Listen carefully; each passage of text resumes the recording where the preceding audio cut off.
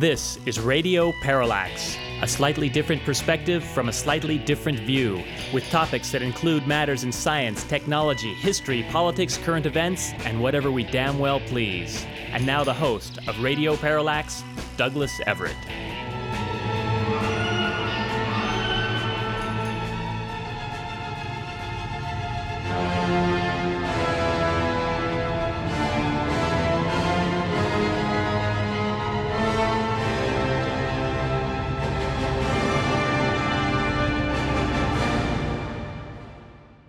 Yes, whenever we hit those ominous strains from Night on Bald Mountain, you know that we're looking at something that's, well, ominous. And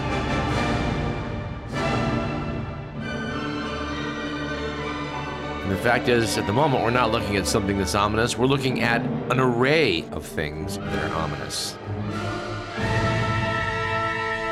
And although we strive to keep it light on this program, there's times when we just have to go a little dark. And today's show might be one of our darker ones. I guess we feel justified from the fun we had on last week's program, speaking with that great comedian, and that's probably the only way to describe him, Burt Ward, half of the comedy team of Adam West and Burt Ward, better known to you and I as Batman and Robin from the 1960s television program. I've been watching a few episodes since we had Burt on last week and continue to laugh at the comedy they present. So we're going to point to that reservoir of comedic goodwill, which we think we may have amassed, and go a little bit in the opposite direction today, because we're looking around and noticing that California's on fire. Last year, I think we had 5 of the 6 largest fires in California history burning in late summer. And currently, the fire that is burning north of Sacramento is now the largest in state history. And it's rather inescapable that there is a link between this great conflagration and climate change. Doing some reading for today's program, I stumbled upon the little nugget that the current drought that's affecting the southwestern part of the United States appears to be the worst of the 4 large droughts that lasted decades that have taken place in the last 1,200 years. This one is up there with the other 4 and might be the very worst. This is a pretty grim topic that we're going to spend some time on. We mentioned, I think, 2 weeks ago in the show that we suspected that there was an insect apocalypse going on, and since that time I've obtained a book on that very topic, which we will take a look at. It does appear to be happening, and it's probably related in some capacity to climate change. The Biden administration just got around to banning chlorpyrifos organophosphate pesticides, which have been marketed since the 1960s. The serious issues of chemical pollution and other miscellaneous pollutions need to be looked at. And then, of course, there's Afghanistan, where things are not going well. Possibly the worst part about things not going well in Afghanistan is how it is being covered in the media, which appears to be slanting the reportage to favor those elements that would try and pin the blame on everything going wrong on Joe Biden and his administration, which does not deserve the criticism that's being heaped upon it. Well, not to say that it is not deserving of some criticism, but the bulk of it should be placed on the shoulders of other presidents. So yeah, the sea of disinformation that we're operating in right now, something we need to take a pot shot at or two. I don't know. I'm sorry. We're just surrounded by horrific news at the moment. And at some point, need to address it. Week after week, we make decisions as to what we do want to talk about. And we're always trying to keep things on the lighter side. But there comes a point where you just have to address some of the bad stuff. So buckle your seatbelt. Don't forget the worst news, Charlie Watts. Mr. Millen points out that the worst news of all perhaps might be the passing of the Rolling Stones legendary drummer, Charlie Watts. Personally, I don't think it makes the top 5, but hell, it's not good news. So where the hell to begin? I guess the one that's really grabbing most of the headlines at the moment is Afghanistan. So let's talk a little bit about how that nation is being turned over to the Taliban. Although the truth is, the complexities of who rules Afghanistan is something that I don't think is understood by more than a handful of people. Perhaps the bottom line worst thing about all this is that people like NPR are giving voice to Republicans who are just blaming this all on Biden, calling it disgraceful. And ignoring so many realities. It's being contended by right-wingers that America is now at risk again because with the Taliban in charge, my goodness, another Osama bin Laden may come along and plan an attack on the United States. And the continuing cover-up regarding the Saudi connection to 9/11 is an integral part of how this misinformation is being spread, that it's all about the Taliban in Afghanistan. No, it's all about rich Saudis. And again, we are clearly not experts on the political situation in the nation of Afghanistan. But many years ago, we did speak with a CIA officer who had been in charge of going into Afghanistan and trying to find Osama bin Laden. That would be Gary Bernsen. He wrote a book called Jawbreaker, and we're pleased to say he spoke with us about it. It is available on our website, radioparallax.com, and I think is probably worth a listen to these many years later. Bernsen spoke highly of Hamid Karzai, who we installed at some point, I think, as our puppet president in Afghanistan. Oh, the last one that we had evidently left with a number of cars and suitcases full of money, some of which, according to some reports, could not be fit into the helicopter that was having them depart for the United Arab Emirates. They had to leave, I guess, some of them right there on the tarmac. By all accounts, everyone expected that the government could hold on for at least a couple of weeks as we were drawing down and getting people out. But when the president more or less jumps on a helicopter and says, "I'm out of here," well, let's just say that accelerated the process of deterioration. A lot of commentators that have made their way onto the news media seem to be giving some, I think, clear-visioned views of what has taken place. They were pointing out, I don't know if we mentioned this a couple weeks ago, Mr. McMillan, I don't remember whether we did or not, but the fact of the matter is that a lot of the military that was set up in Afghanistan, the pretend military that we had set up, involved the U.S. going out and finding someone who could be a colonel or a lieutenant in this, pretend military structure, which was based on the United States' structure, which of course has nothing to do with real life conditions on the ground in Afghanistan.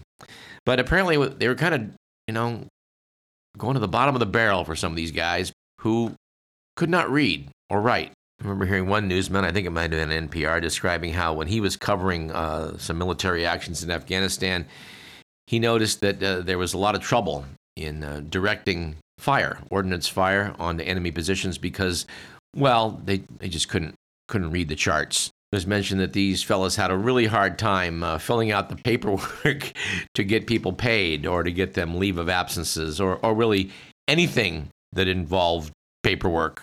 Robert Reich had a pithy comment about Afghanistan. He said, "Don't say that nobody won the war in Afghanistan. If you invested $10,000 in defense stocks when the war began, your stocks would now be worth almost $100,000. Defense contractors and their shareholders. That's who won the war in Afghanistan." Hard to argue. Another meme I'm looking at shows the four horsemen of the apocalypse: war, famine, pestilence, and death. Death is turning to a fifth horseman riding alongside and asks, "And you are?" To which the answer comes back, "Misinformation." And to be honest, I haven't even had the heart to see what they're saying on Fox News. But I think I'll quote Katie Couric on Fox, who said that Fox News is fake news. It's state-run television. It's an alternative universe. I'm shocked every time I watch it. Its viewers are getting affirmation, not information. As a result, they're not actually understanding facts and truth. It drives me crazy. And I'm pretty sure they're not reporting on the numerous tweets that Donald Trump was posting until very recently. This situation in Afghanistan has largely come about because, well, part of the refugee crisis has to do with the fact that the Trump administration was adamant about not giving forth a lot of exit visas to our people over there. They were also firm on having a hard deadline for our withdrawal, which most people agree is never a good idea when you have an opponent that's waiting you out. As part of their negotiations with the Taliban, the Trump administration apparently insisted that the jails be opened up and people be let out. This included members of ISIS and Al-Qaeda, etc., those who were not necessarily that tight with the Taliban, but who certainly wanted to do harm to America and American interests. And what I understand is that it was exactly that faction that set off a bomb a few days ago. Quoting from NBC News, taking a look at this, "Those who push Biden to leave Afghanistan need to admit their part in this tragedy. The Doha negotiations didn't include the Afghan government, supposedly our partners in fighting the Taliban and terrorist groups such as al-Qaeda and the Islamic State, better known as ISIS. And the deal that resulted was widely recognized as having thrown our allies under the bus, as the Taliban were free to carry on fighting the Afghan army as long as they didn't attack U.S. forces. And just stop right there. Doesn't that sound like the kind of deal Trump would cut with the Taliban? Noted NBC, the Taliban proceeded to do just that, going on the offensive in March 2020 while repeatedly spurning or walking out on the Afghan government's attempts to negotiate a power-sharing agreement. As the government's sway diminished, the agreement gave the Taliban new legitimacy, making it harder to dissuade them from pursuing a total military victory in place of some accommodation with the government. In other words, it was immediately clear to all observers that the treaty comprehensively removed incentives for the Taliban to compromise. And of course, it gets worse. Another slap in the face and a further destabilization of the already volatile scene, the Trump administration coerced the understandably angry Afghan government into releasing 5,000 Taliban prisoners a year ago, including 400 convicted of serious crimes such as murder. The move was designed to appease Taliban peace negotiators, but it failed to yield more diplomatic concessions. Instead, many of the released fighters promptly reinforced Taliban forces in the field, and they steadily gnawed away at the Afghan army, no doubt contributing to the unexpected speed of the Taliban's swift recapture of the country. Ironically, the Taliban then committed a similar error when they began to reclaim power in recent days. The two Taliban leaders told NBC that the group's biggest blunder was releasing prisoners from jails as they swept across Afghanistan. Those they freed are thought to include ISIS commanders, trainers, and bomb makers, even though ISIS, including the branch responsible for the attack last week, is an enemy of the Taliban. Said the Taliban leaders, they were very trained people and they're now organizing themselves. They closed by noting, fundamentally, Trump's decision to offer an explicit near-term date for the U.S. withdrawal as part of the Doha Agreement also proved devastating. It was widely understood by both Taliban and Afghan officials that a doomsday clock was set in motion. Meanwhile, back in the field of misinformation, the Grand Old Party, the Republicans, as reported in Newsweek, removed a page wherein they were praising Donald Trump for his peace deal that he carved out with the Taliban. Evidently, Donald Weigel of the Washington Post was the first to spot that the page had been removed, with the web address redirecting to a 404 error page featuring the quip, "Looks like you're as lost as Biden is." The Guardian's congressional reporter Hugo Lowell later confirmed this after successfully tracking down the now deleted page via the Wayback Machine archive. The page claimed that while President Trump is championing peace, Joe Biden is taking the lead and pushing for endless wars. Trump criticized Biden for trying to extend things, which he did a few months past Trump's rather hard deadline of May of this year. Said Trump, it's time for Joe Biden to resign in disgrace for what he's allowed to happen in Afghanistan. To which he couldn't resist adding, it shouldn't be a big deal because he wasn't elected legitimately in the first place. And yes, noted MSN.com, when Trump says it'll go down as one of the greatest defeats in American history, that criticism ignores the fact that it was his administration which brokered the deal to remove troops from the region in the first place. As recently as a few months ago, here's some tweets that were being put out by Trump. Let's get out of Afghanistan. Our troops are being killed by the Afghans we train and we waste billions there. Nonsense. Rebuild the USA. How about this one? We should leave Afghanistan immediately. No more wasted lives. If we have to go back in, we go in hard and quick. How about this one? Do not allow our very stupid leaders to sign a deal that keeps us in Afghanistan through 2024 with all costs to the USA. Make America great. So what do you think, dear listener, if God forbid Trump was still sitting in the Oval Office as everything was unfolding in Afghanistan exactly as it's unfolding? Do you think Republicans would be critical? Well, we can never truly know the answer to that, but, well, let's just say we here at Radio Parallax have our doubts. But good Lord, I'm looking at two of the three magazines we inevitably rely upon for this program, The Week and The Economist. The week's cover is A Shameful Ending. Subheadline, is Biden to blame for the Taliban's victory in Afghanistan? And we can answer that right away. No. The cover of The Economist shows the headline, Biden's debacle, what it means for Afghanistan and America. Yes, Biden's debacle, according to The Economist. The Week did report that among those who did depart Afghanistan safely was the now ex-president, Ashraf Ghani, who reportedly fled to the UAE with dozens of aides in tow, along with bags of $169 million in cash, which I guess was stuffed into 4 cars in a helicopter. Just open up the car, start tossing those bags in. And it reprinted the comments by Daniel Silverberg and TheAtlantic.com saying Biden made the difficult but necessary choice. The Taliban are stronger now than they have been since 2001, and Afghan soldiers, sick of corruption and not getting paid, were already deserting the army en masse. Had Biden reneged on Trump's deal to withdraw all U.S. troops, the Taliban would have launched a major offensive and resumed attacking our soldiers. To keep the Afghan government from falling, Biden would have been forced to send in thousands of troops back in, starting the cycle of futility all over again. The status quo was not sustainable, and those who argue otherwise are engaging in fantasies. Yeah, now those of us who can remember so well what it looked like in 1975 when the Saigon government collapsed and the North Vietnamese army swarmed into Saigon, man, does that all ring a bell for what we're looking at now. Brings up a quote from Aldous Huxley, who said, "That men do not learn very much from the lessons of history is the most important of all the lessons that history has to teach."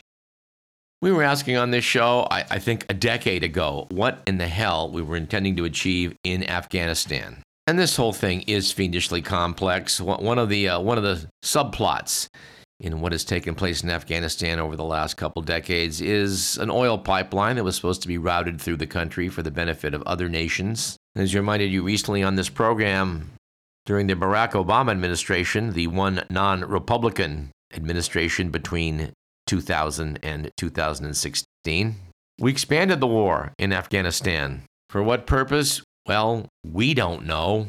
Well, actually, we do know. It has to do with the military-industrial complex, which did pretty well. David Korn, writing in MotherJones.com, said that in 2019, the Washington Post obtained classified documents showing that 4 successive administrations consistently hoodwinked the public into thinking we had a clear strategy for Afghanistan.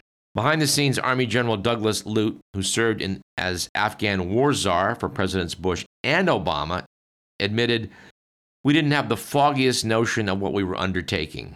Matthew Iglesias, writing in slowboring.com, said if the initial invasion had captured or killed Osama bin Laden, Bush could have declared victory and brought our troops home. Or he could have wholeheartedly committed to nation building. But when bin Laden escaped, Bush switched focus to invading and nation building in Iraq, and Afghanistan became a halfway war you couldn't win. Writing in MSNBC.com's Jihan Alim said, as President Biden takes heat for withdrawing from Afghanistan, quote, too early, unquote, after 20 years of war, the sudden collapse of the U.S.-backed Afghan government and armed forces should finally prove that our extended occupation of the country was always a mistake. Back in 2001, the initial goals of the U.S. invasion, toppling the Taliban and routing al-Qaeda, were accomplished within months. But then, the mission morphed into a neocon fantasy of transforming a tribal, desperately poor, largely illiterate, and deeply religious society into another country modeled on Western democracies. With fundamental hubris, we also squandered $133 billion on reconstruction and Afghan military training.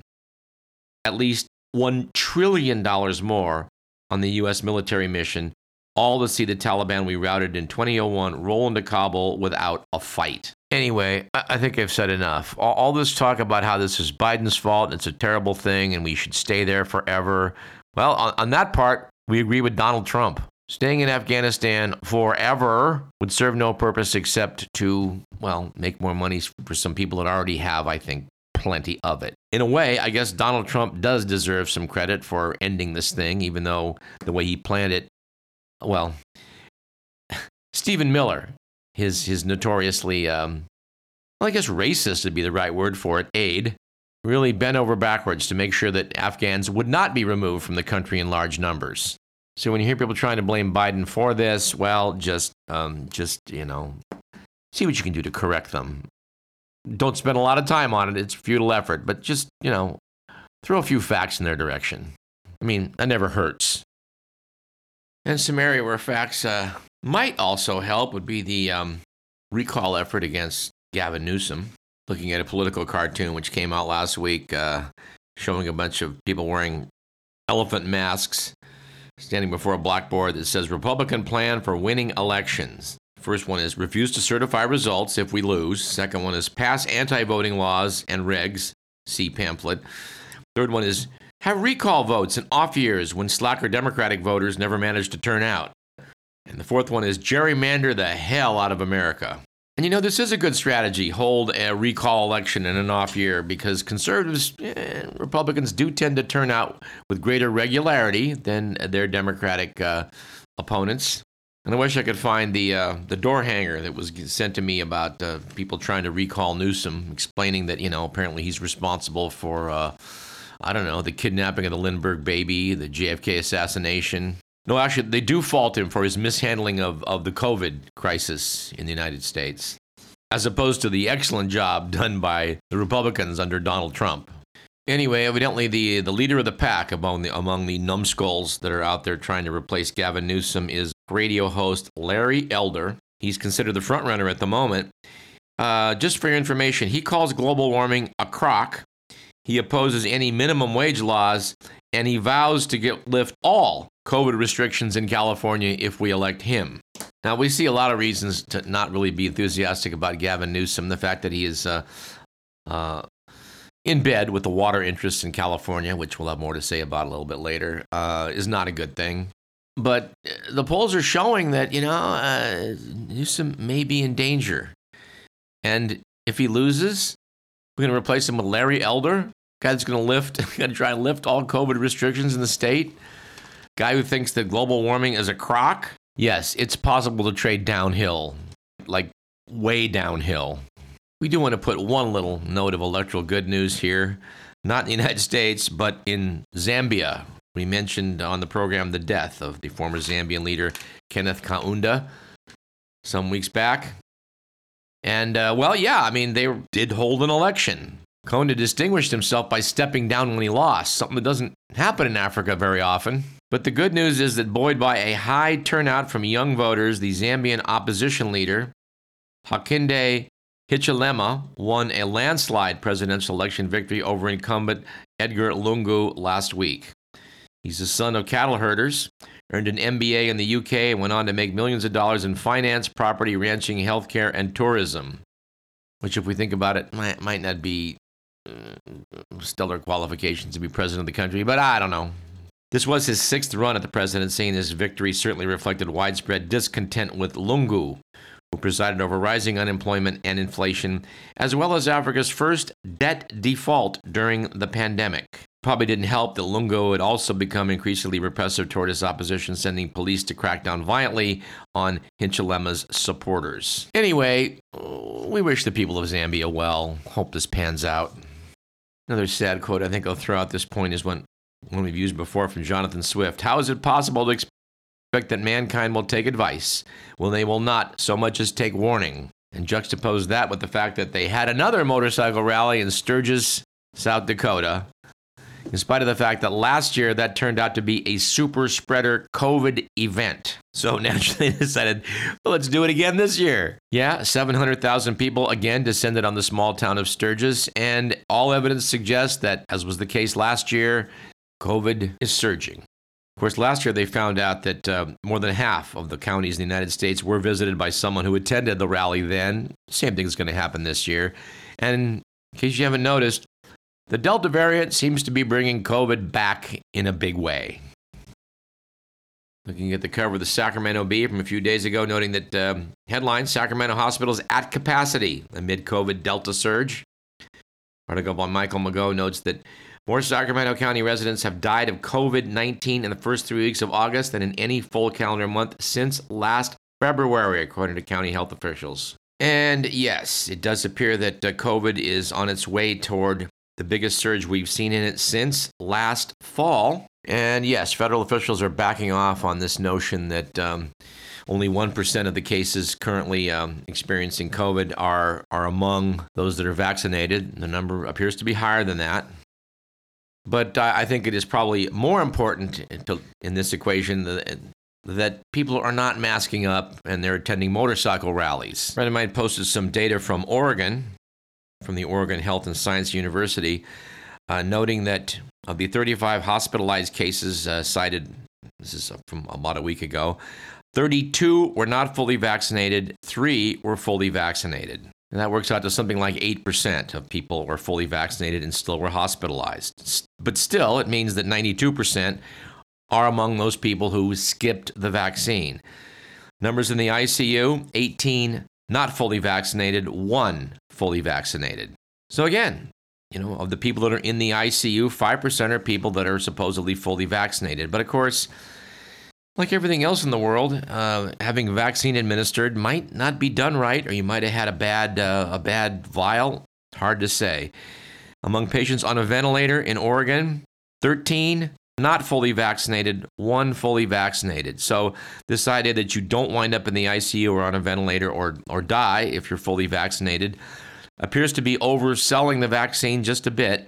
Nevertheless, it should be obvious that your numbers are a lot better if you're fully vaccinated than if you are not. And the number of people I've been speaking to lately that have not bothered to go out and get the shot is just disturbing the hell out of me.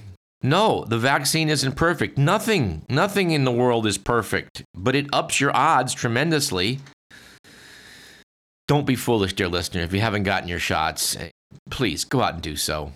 And I think, desperately need to take a short pause at this juncture. Let us do that. I'm Douglas Everett. You're listening to Radio Parallax, and we got lots more to talk about, so don't go away.